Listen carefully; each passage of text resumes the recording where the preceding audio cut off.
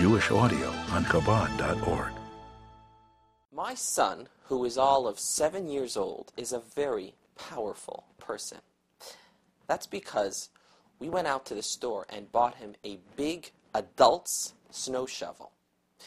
Now, the reason that this tool makes him so powerful is not just because he can use it to move a lot of snow, but also because this shovel allows him to decide in the playground at school which of the children are included and which could potentially be excluded from the fun and games with the snow.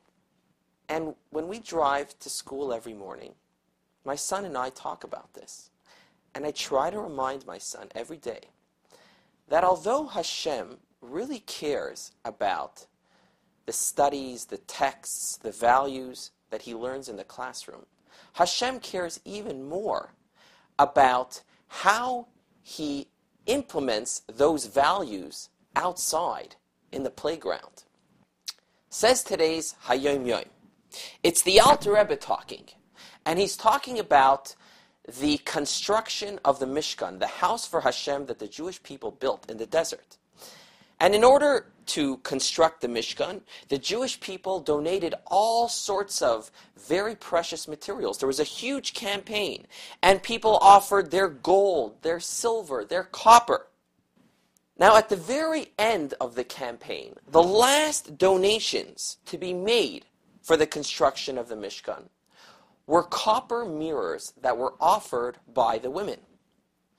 And the Alter Rebbe observes that although these mirrors were the last items to be donated to the construction, for the construction of the Mishkan, they were actually the first items to be used. How so? The mirrors were used to assemble the wash basin, the kior, that the Kohanim would use to wash their hands and feet before entering the Mishkan for service. So although the mirrors were donated last, the kior, which was assembled from these mirrors, was the first vessel to be used, because before the Kohen could even get into the Mishkan proper for the service, he had to first use the kior and its mirrors to prepare for the service by washing. Now, let's probe a little bit deeper for a moment.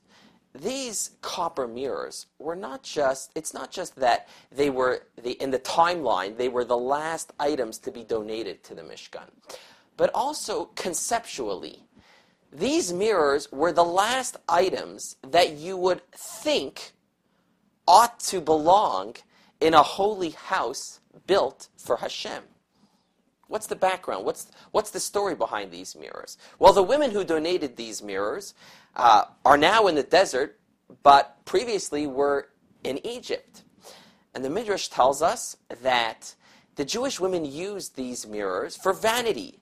They would beautify themselves, and then when their husbands came home from a long, tiring day of slave labor, Egyptian slave labor, the women would use these mirrors to stimulate their husbands' physical desire, and as a result they would be intimate, have children, and build Jewish families.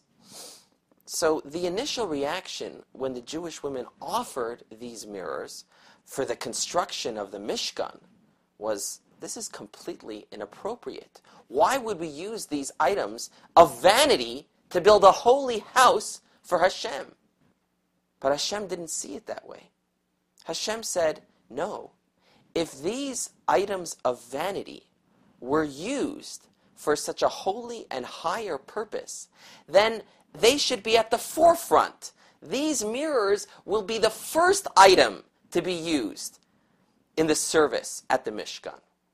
You know, it's very easy to look holy when you're holding a siddur in your hands. But what about the playground in your life? The way you are at work, when you're on vacation, in your bedroom. Bring some holiness into the playground, and you will unleash the power of the most profound connection with Hashem that you can imagine.